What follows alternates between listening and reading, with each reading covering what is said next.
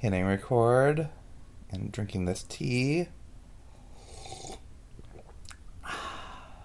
Hoping my throat will cooperate while being sick through this episode. Fingers crossed.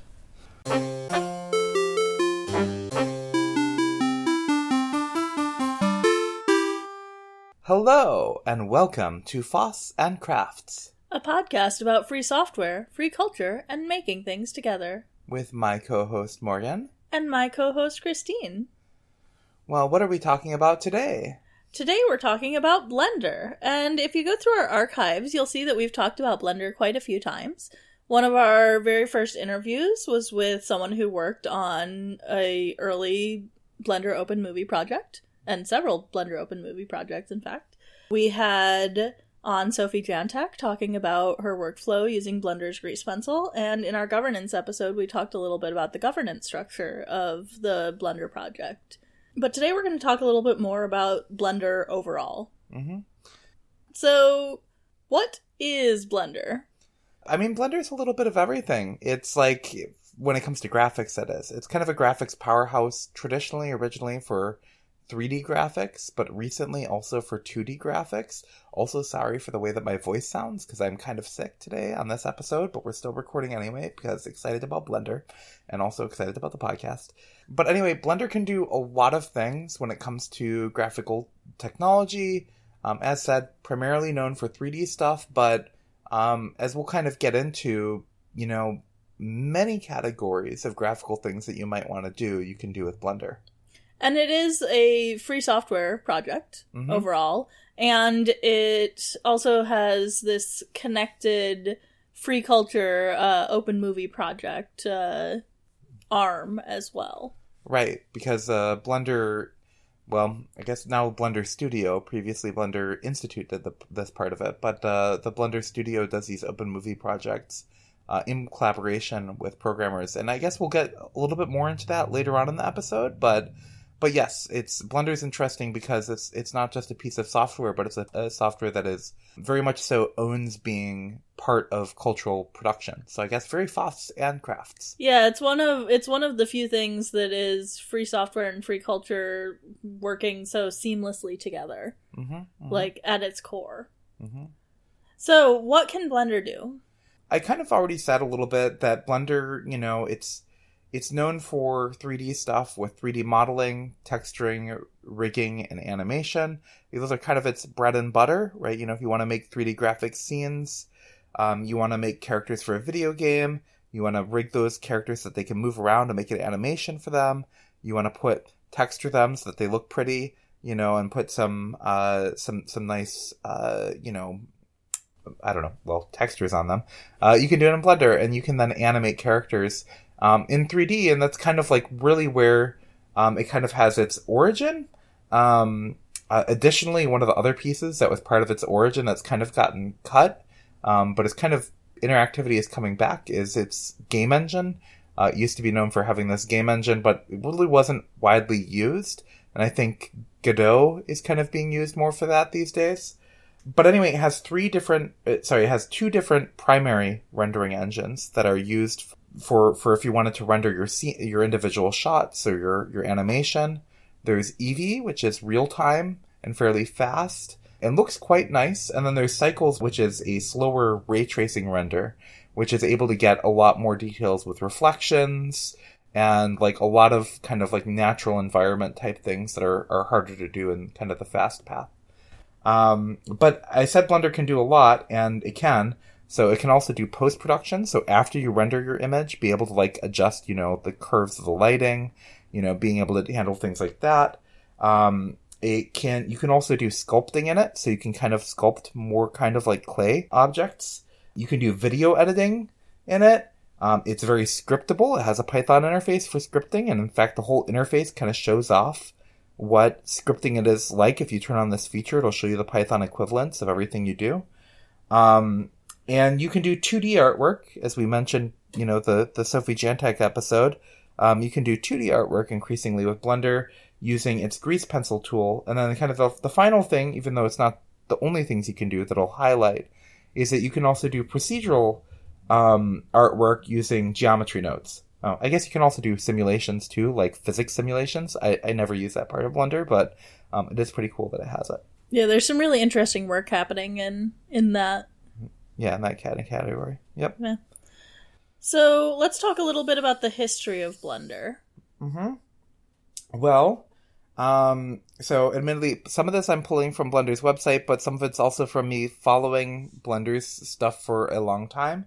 So how long have you been part of the Blender community, Christine? Well, I guess I've been using it since 2002 or 3, which is right around when Blender got open sourced, actually. And I remember opening it up before that. The first time I ever ran a let's say a Linux E system, a GNU Linux E system. It was one of the programs I tried opening up that was just installed on this as like some trial software, and it was pretty cool to see. I think I ended up opening up this TIE Fighter graphic that I ended up rotating around, and I was like, whoa, this is cool. I have no idea what I'm doing. Around 2002 or 3, I started getting really into it when I was in college. I actually got very excited and spent a lot of time on the forums in college, like looking at everything. And I'm kind of jumping ahead of myself in terms of that, because this is not the personal history side of things, but it's kind of hard for me to not nerd out about it. But I guess I've been looking at things since around when it was open sourced. So it was open sourced. I guess we'll move backwards and forwards in time. It was open sourced in 2002, but it has some prehistory to that. What state did Blender exist before it was open sourced? The birthday of Blender is considered to be, I think it's January 2nd, 1994. So we just hit the 30-year anniversary of Blender. Technically, though, there were actually some of that code actually borrowed from some previous in-house tools. So Blender was originally founded by Ton Roosendahl at his startup Neo Geo. It was like an art production company. And he was he dropped out of industrial design, if I remember correctly. And he was a self-taught software developer and started this design company in the Netherlands. And they built kind of their own in-house tools to be able to let the artist kind of move very quickly on client designs. And then kind of this rewrite started in 1994, this new foundation that got called Blender. Eventually, Neo Geo shuts down. And in 1998, Ton and Frank Van Beek, I think, they started a company called Not a Number, which is very funny in a floating point math kind of way. They basically decided to make Blender kind of shareware/freeware there. You could like get it no cost and unlock some more features if you paid for it. And then they had this game engine that they were really excited about for kind of these virtual, like, oh, we're going to do these virtual world type things and everything. And there was this video that was released that you can still see online that was called Did It Done It, that shows off some of the work at Neo Geo and then I think later at Not a Number, and that kind of stuff is really cool to look at. But what happened in 2002 is that there was the .com crash had happened and was kind of going on for a while, and Not a Number wasn't able to continue anymore, and so basically that company went bankrupt, and Ton Roosendahl basically in response opens a nonprofit and says, hey, how about we release this as open source?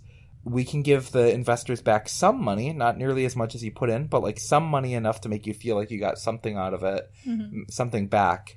And it's not just a complete loss of the software. Yeah. And all of this work. So basically just buying the software specifically. I mean, kind of for a pittance compared to, I'm sure, what the investors had put in. But it was actually a lot of money to raise then. It was kind of the internet's first online crowdfunding campaign. Which is significant on its own, yeah. Yeah. So like I don't know of any other crowdfunding campaign happening like this, but it was a free Blender campaign, and in 7 weeks they raised 110,000 euros, which is now equivalent to 175,000 euros roughly. And that, keep in mind, that happened at a time before Kickstarter, before anything like that, and in the middle or right after the .com crash too. So yeah. So that was pretty big. So Blender then gets released under the GPL. and continues with, a bunch of open source contributions. This is around the time where I'm like reading the Blender forums heavily in college. And in 2005, a really exciting thing happened, which was Project Orange. That was the first Blender open movie project, which then gets released as Elephant's Dream. And, again, we'll point back in the podcast history if you want to listen to an interview with the director of that. So Project Orange was really exciting because it was the first time that you had artists and developers working right next to one another.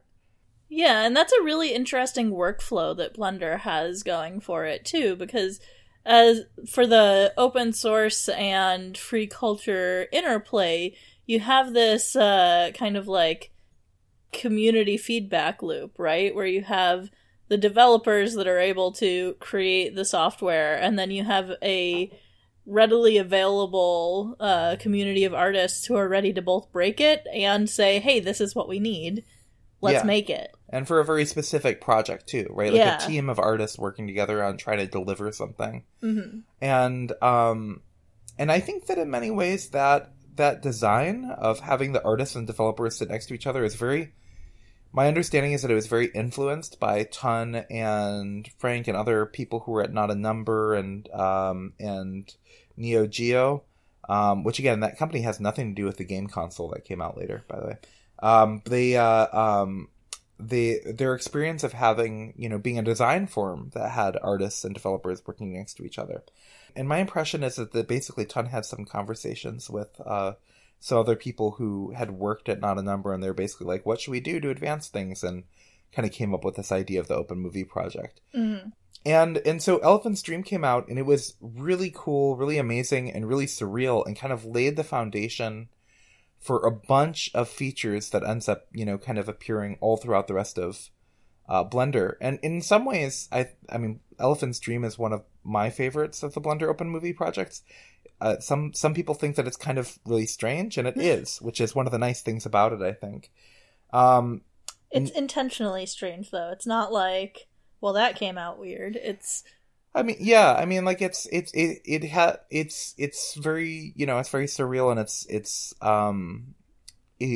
it's kind of both a combination of it being experimental in terms of it being the first thing being made this way, but also I think kind of moving for a little bit of a cerebral, kind of like plot arc, which I think has been difficult for some people to, it's not always readily accessible to everybody. Like, what is this? It takes a few times watching through. Yeah. But that's kind of rambling.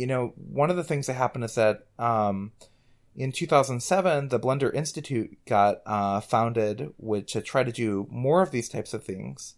And in 2008, two big things happened.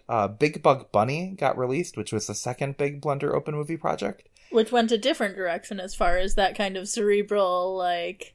Completely the opposite, right? It was furry and funny, like, kind of the type of thing that, is very popular for, like, CG movies and stuff like that. And it's, it had some bite to it in some ways, but it ended up being I mean, like, all these Blender Open Movie projects released some cool tools kind of alongside of them. Like, this one pushed the fur and hair system a bunch. But also, it ended up being very accessible in a way that, like, you end up seeing still today in lots of example, like, pictures, even from big companies, and they're showing off their television and stuff like that. They have an ad for it. They still put Big Bug Bunny, like, stills in those pictures, and also like little clips of it. So I think in some ways it was really useful to do something that kind of went in the opposite direction, even though I'm very fond personally of Elephant's Dream. And like there's been a very kind of like a big scattering of things across future Blender Open Movie projects. They're all pretty different. But the other big thing that happened in 2008 was Blender 2.5 was released, which was like a big overhaul of the UI, and an even bigger overhaul of the UI in some ways. Well, it was kind of a refinement of that, but also like a rethinking of how to make things more accessible. Is that in 2019, I think, the Blender 2.8 comes out, and I think this is kind of the turning point where after 2.8, is when I really started to see people starting to like kind of recognize Blender outside of the air quotes hobbyist community that it had a reputation for. Yeah. And now Blender is used like much more broadly than it used to be. I think if you are starting a new video game company, for example, if you are an indie animator or an indie game producer, you're almost certainly using Blender.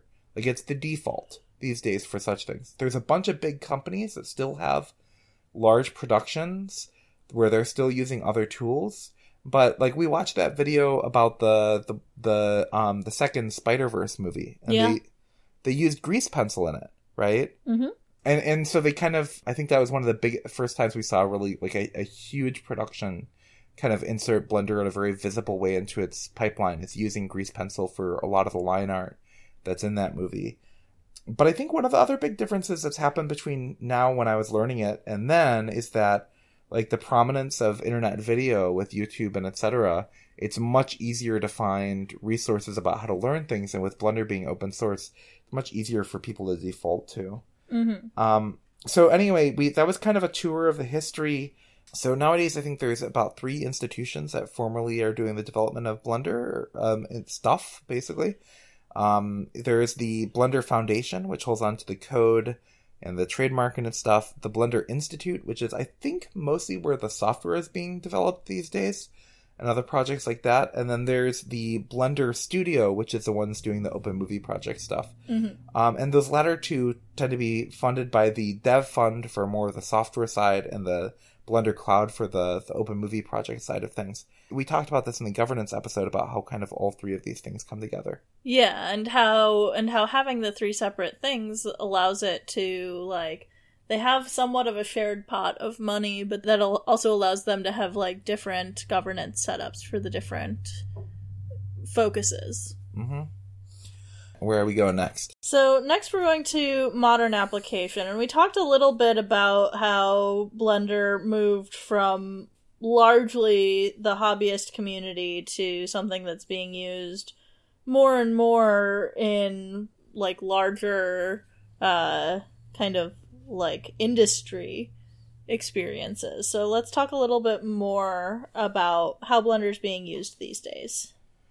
So I think just my general commentary on that is just that Blender's really just being used very widely, and very much so as a default in many different spaces that are not coming in with their pre-existing pipeline. Like, every person I know who does independent game development and who has, started their studio in recent times, Blender is the default. They're going to be using Blender. And that's not just the sample bias in that most of the people doing independent games are free software or open source people.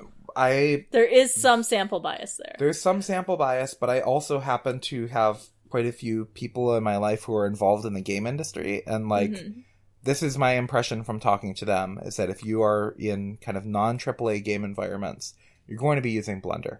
Yep. And we're starting to see more 2D animation studios picking up Blender because Grease Pencil is really powerful, since it allows for the combination of 2D and 3D intermixed. It really allows for things. I think Grease Pencil is one of those things that really feels like it's a thing that other things kind of really couldn't do before in some ways. Mm-hmm. Yeah. And I think part of the reason for this more broad adoption is has to do with the GUI and usability of it. Mm-hmm. So Blender 10 or 15 years ago was a different user experience than Blender today. So That's right. My experience actually using Blender is fairly limited. I will admit that, like, my own 3D animation experience or 3D modeling experience alone is limited, and my experience using Blender is limited. It was mostly in that class that you took, right? Yeah, so I've taken a couple of 3D modeling classes, and both of those classes we used software that I didn't really like. One of them we used Strata, which was industry standard for jewelry making and nothing else, and it was terrible. And Christine was like, let me show you how I would do this in Blender for something that I couldn't figure out in Strata, and then I kind of backtracked how to do it in Strata, And then the other one was using Rhino, which was, at that point, the kind of industry standard for, like... Was that for modeling, I think? I forget. Yeah, I think it was just kind of the industry standard of, like, generic 3D modeling.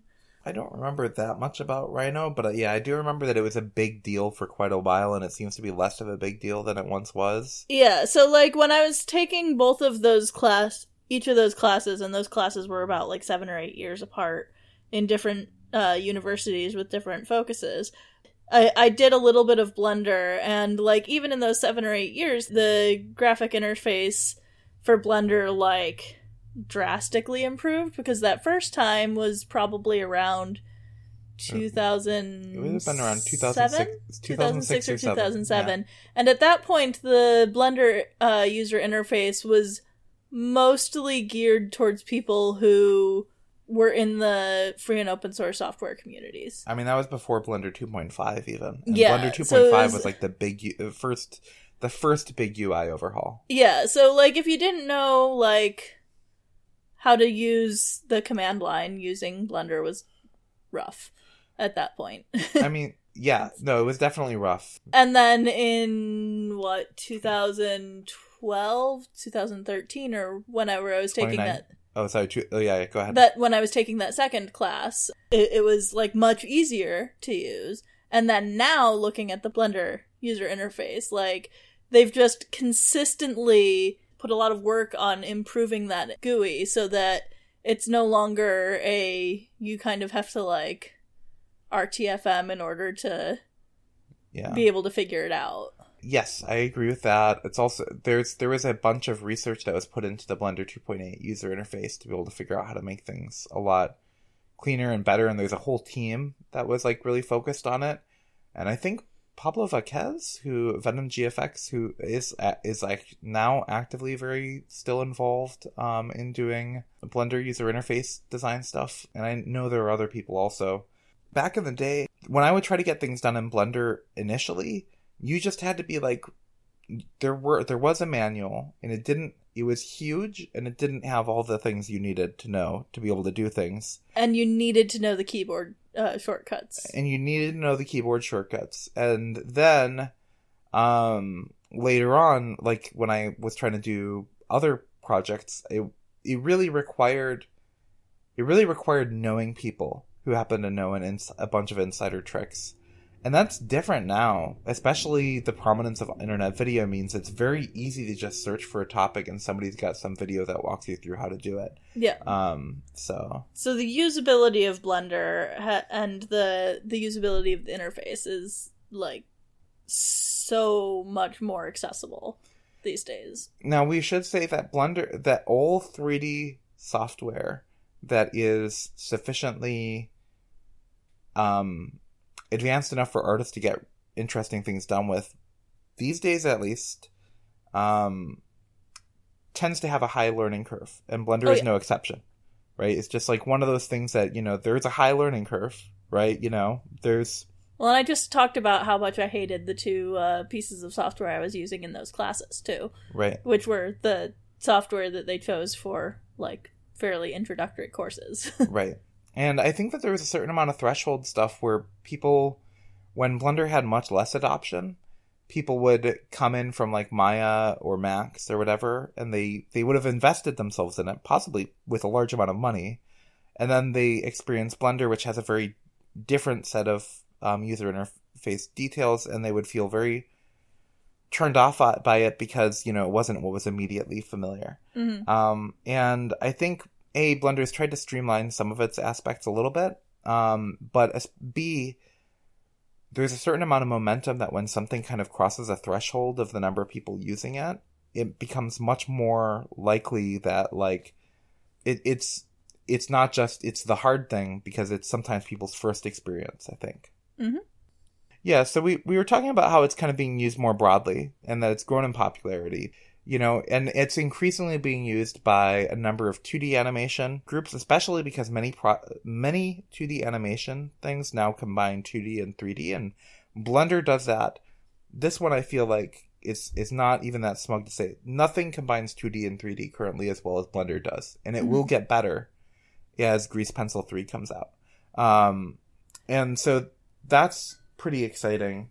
But I mean, kind of Blender is used for like so many different things. You and I were watching, like, we spent a couple nights just watching random videos from like the Blender conference, right? And like, there were some different things like that it was being used for that weren't just traditional animation, etc. Yeah, if you want to go down a very interesting rabbit hole, just look at some of the videos from Blender conference to look at the wide variety of things that people are doing with this software, because it varies quite a bit.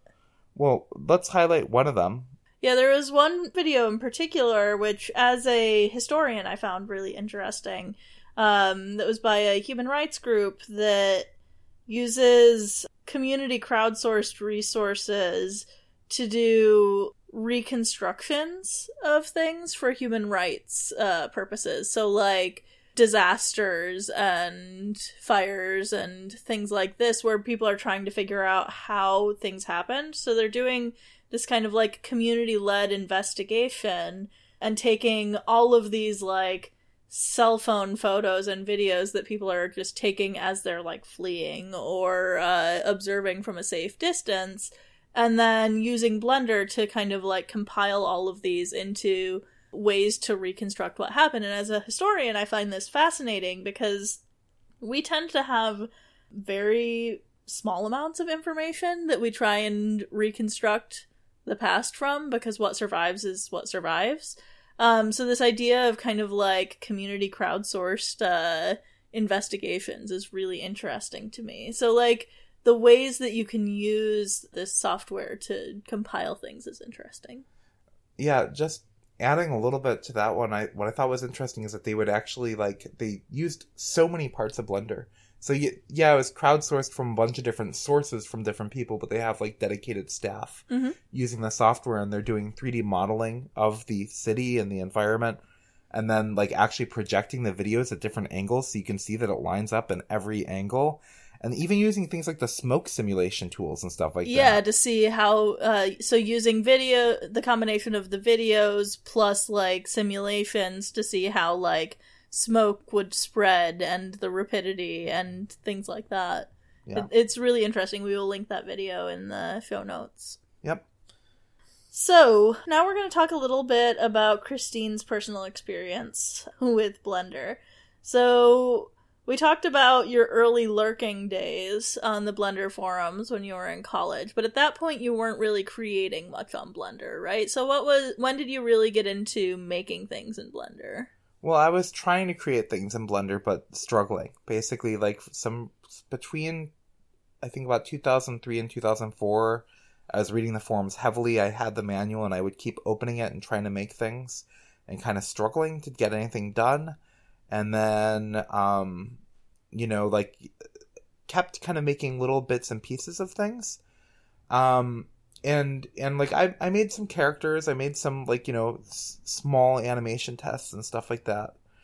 I didn't really do anything, but, like, just to give a view of what it felt like at that time to use it, like I remember at the beginning there was this tutorial. Nowadays, like, the most popular tutorial is this donut tutorial by this person who calls themselves Blender Guru, and it's not the official Blender tutorial, but it's very popular, right? But like way back in the day, there was this tutorial for something called Gus, and Gus was a gingerbread man, and it was a great tutorial because you could do it in like 5 minutes, and it taught you everything wrong. Like, it was really great because you learned how to do a bunch of things, and then you kind of did not know how to apply those skills to anything else. But it felt cool because you had like this, suddenly I felt like I could do something in 3D space. But like, it was hard to make progress. I made very small things and really didn't understand them. Blender's interface was very difficult. All the animation tools were extremely difficult and not really ready until Elephant's Dream happened. And then during the first Media Goblin campaign was the first time that I really did anything serious. That was like, I made during the two campaigns, I made these 2 videos, and they were both animated, and I got help, from our friend who we will link to their episode again, about how to be able to help me when I got stuck with things, and also ideas for how I might do things visually. It was so much fun. And then I kind of just dropped Blender for about a decade. And the reason was not because I wanted to drop Blender, but because I kept using computers with hardware that was incompatible with Blender, either because there was a graphics card bug or because I was using something that was trying way too hardcore to be like a free software purist. So this is your free software interfering with your free software? Yeah, it's my free software interfering with my ability to be a free culture artist. Yeah. Because while Blender is free software, as we've said multiple times, it is still a 3D graphics program, so it requires graphics capabilities. Which, for a long time, has been hard to do using free open source software drivers. But these days, the most recent Intel chips actually have fantastic graphics card drivers. They might not be as fast as the two other big mainstream ones, but you can actually get a recent chip and actually have really wonderful graphics drivers that like you can do cool things in Blender with. Mm-hmm. But the thing that pulled me back into Blender was Grease Pencil. Like, discovering Grease Pencil and its use for 2D and everything like that, I was like, I have to try this. And I managed to get Blender open enough, even though it would completely crash and hang my computer, enough to do some tests in Grease Pencil where I was like, I gotta get a whole new computer that can be capable of doing Grease Pencil. And so I did. And then that's really when I started getting back into Blender again. Yeah.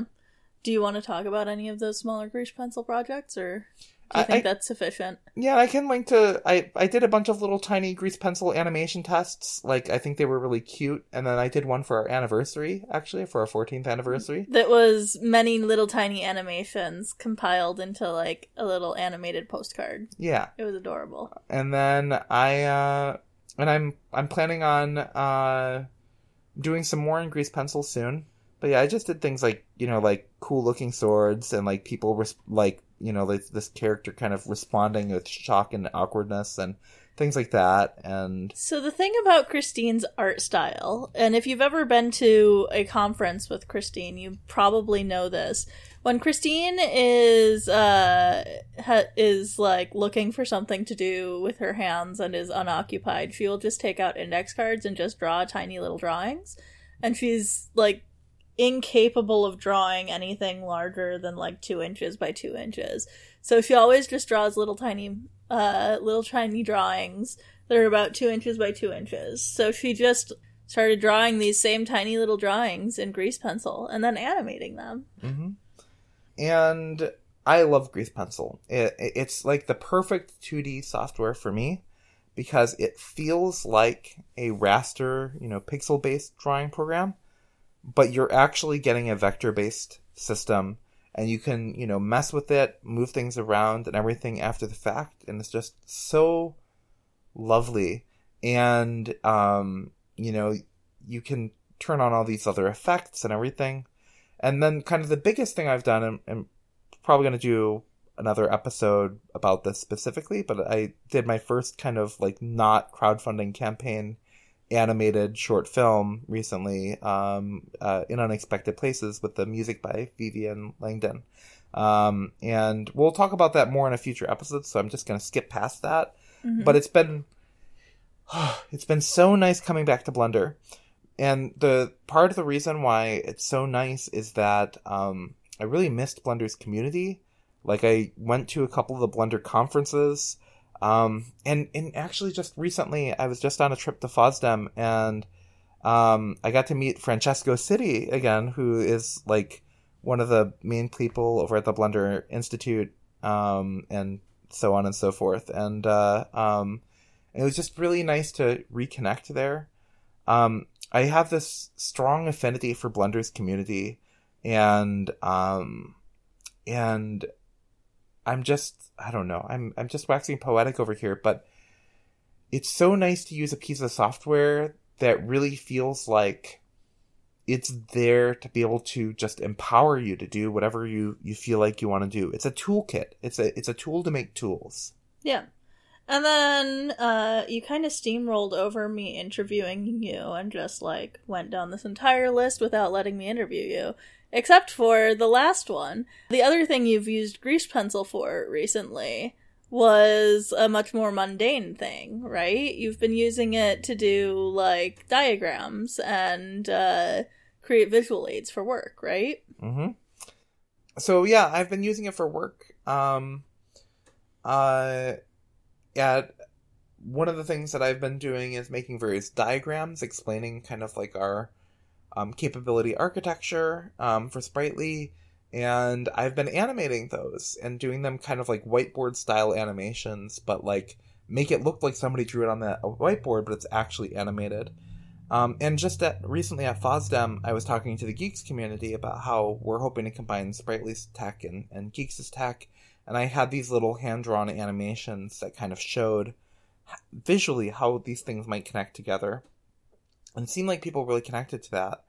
And also, just for funsies, I did a 3D version of the Sprightly Institute logo, the flask with like the little 3D, like the network inside of it and stuff like that. And that was a lot of fun. But yeah, I think that Blender is an incredible visualization tool, especially now that it has Grease Pencil. It's really good for being able to visualize and animate complicated technical subjects even in a visual way.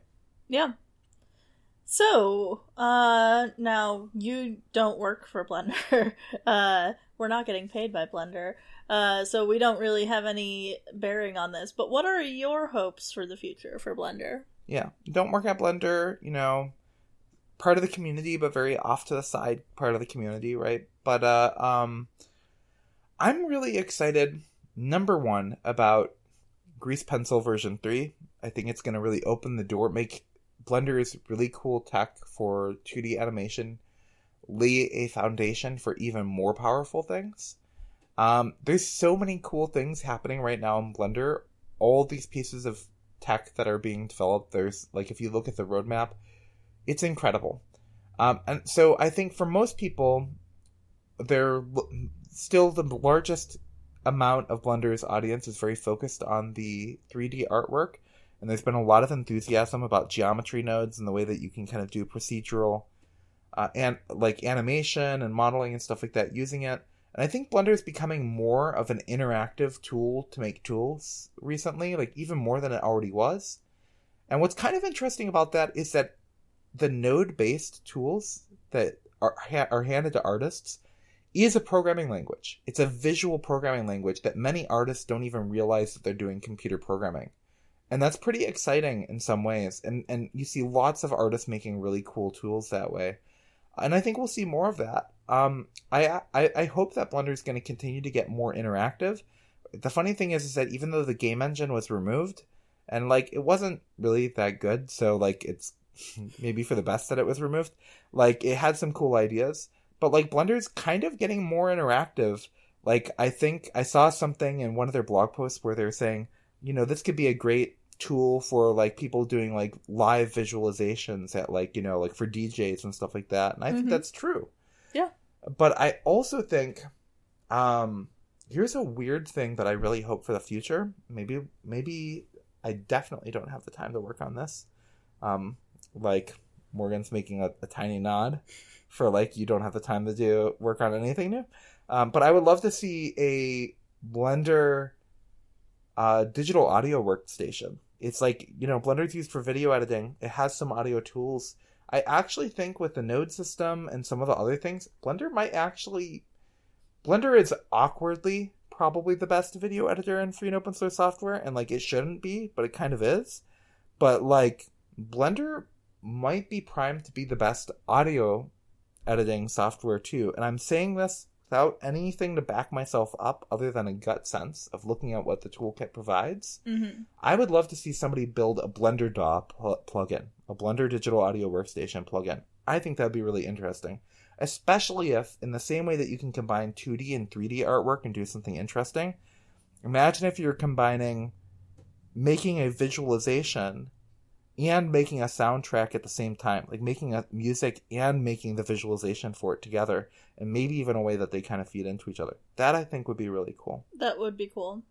My hopes for the future for Blender, and this is something that I've talked to a couple of people about, and we've seen a couple of videos that are edging along this or making progress towards this, but as you know, if you've listened to the podcast, I like to make things, including sewing, and we've talked about the idea of, like, taking clothing on a 3D model and then using that 3D model to kind of, like, unwrap that clothing and flatten it and then add a seam allowance so that you can make a sewing pattern based off of a 3D model, or a 3D model based off of a sewing pattern. Or a stuffed animal based off of Or a stuffed animal based off of a 3D model. So a pattern for a stuffed animal based off of a 3D model. And actually, we watched that video together that used Blender's UV unwrapping stuff. Like, there's a plugin that does exactly this thing. Yeah, so we've watched a couple of videos that are doing, like, very similar things. And the stuffed animal is they're a lot closer to doing that. Clothing is a little bit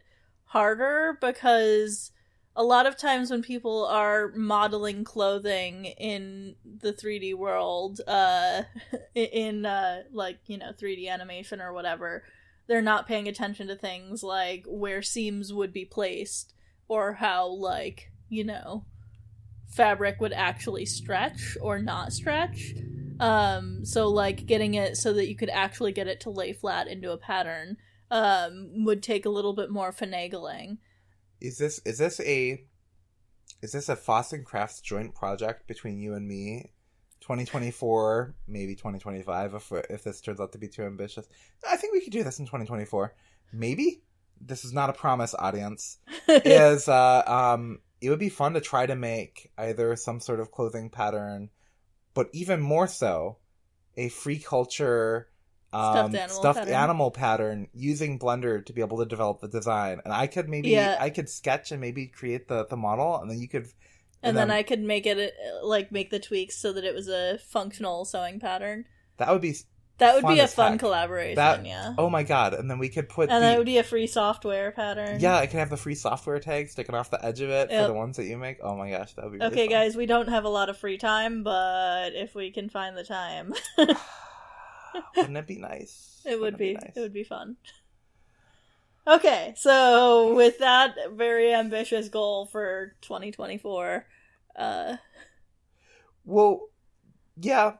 Are we at the wrap up? I think we're at the wrap up. Yeah. Then I just want to say, Blender developers, we love you. Blender artists, we love you.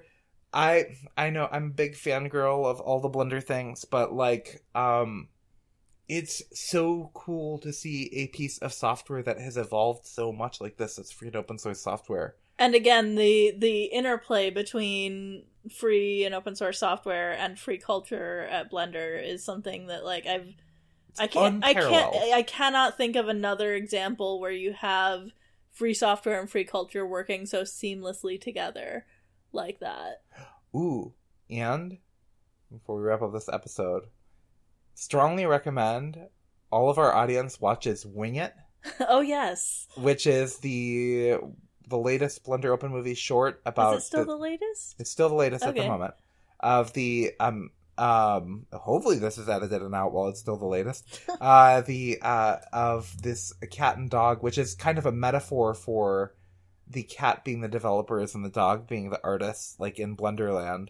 And then there's a whole set of production log videos that talks about, that walks through, like, the process of that film being made. And then it turns out there were two different... I talked to Francesco at FOSDEM about this. It turns out there's two different directors handling these different series. The production logs one is done by one filmmaker, and then there's a different filmmaker who's doing the Blender Heads ones. And both of these videos are so fun to watch. Morgan and I, we watch videos sometimes during lunch together. On, like, our, you're just eating lunch, you might as well watch either music videos or, maybe tutorials. And they're so much fun. And also, it's just a really funny take on the, the artist and the developer working side by side. Yeah. But more importantly, gotta wrap up on the, thank you, Blender, in all of its different facets. Both as software, Can you thank software? I don't know. You can thank developers for making software. The developers, the people doing the organization, and also the many artists in the community that have made a piece of software that is maybe... I mean, people on here probably think Emacs is my favorite software, but actually probably Blender is my favorite software. It just only has one mistake. Its scripting language is not a Lisp. Somebody needs to fix that. Anyway, that's it. That's it for this episode. Thank you, everybody. Thanks. Bye.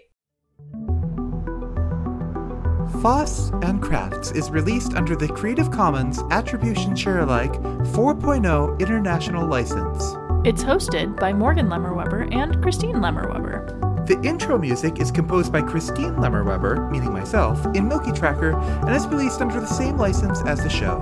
The outro music is Enchanted Tiki 86, composed by Alex Smith of the Cynic Project, and is waived into the public domain under CC0 1.0. See cynicmusic.com for more information. You can get in contact with us on the Fediverse, Foss and Crafts at octodon.social, on Twitter as @FossandCrafts, or you can email us, podcast@fossandcrafts.org. We also have a chat room. Join our community on #FossandCrafts on irc.libera.chat. If you'd like to support the show, you can donate at patreon.com/FossandCrafts. That's it for this week. Until next time, stay free. And stay crafty.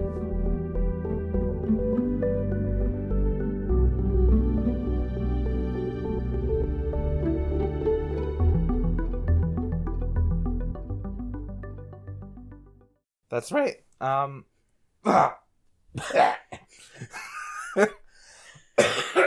Ugh, gross. Disgusting. A, sorry for being a steamroller. B, sorry for those horrible noises that just came out of my mouth. C, I'll answer your question after taking another sip of tea. There's no more tea left. Oh no! Seltzer, there's seltzer.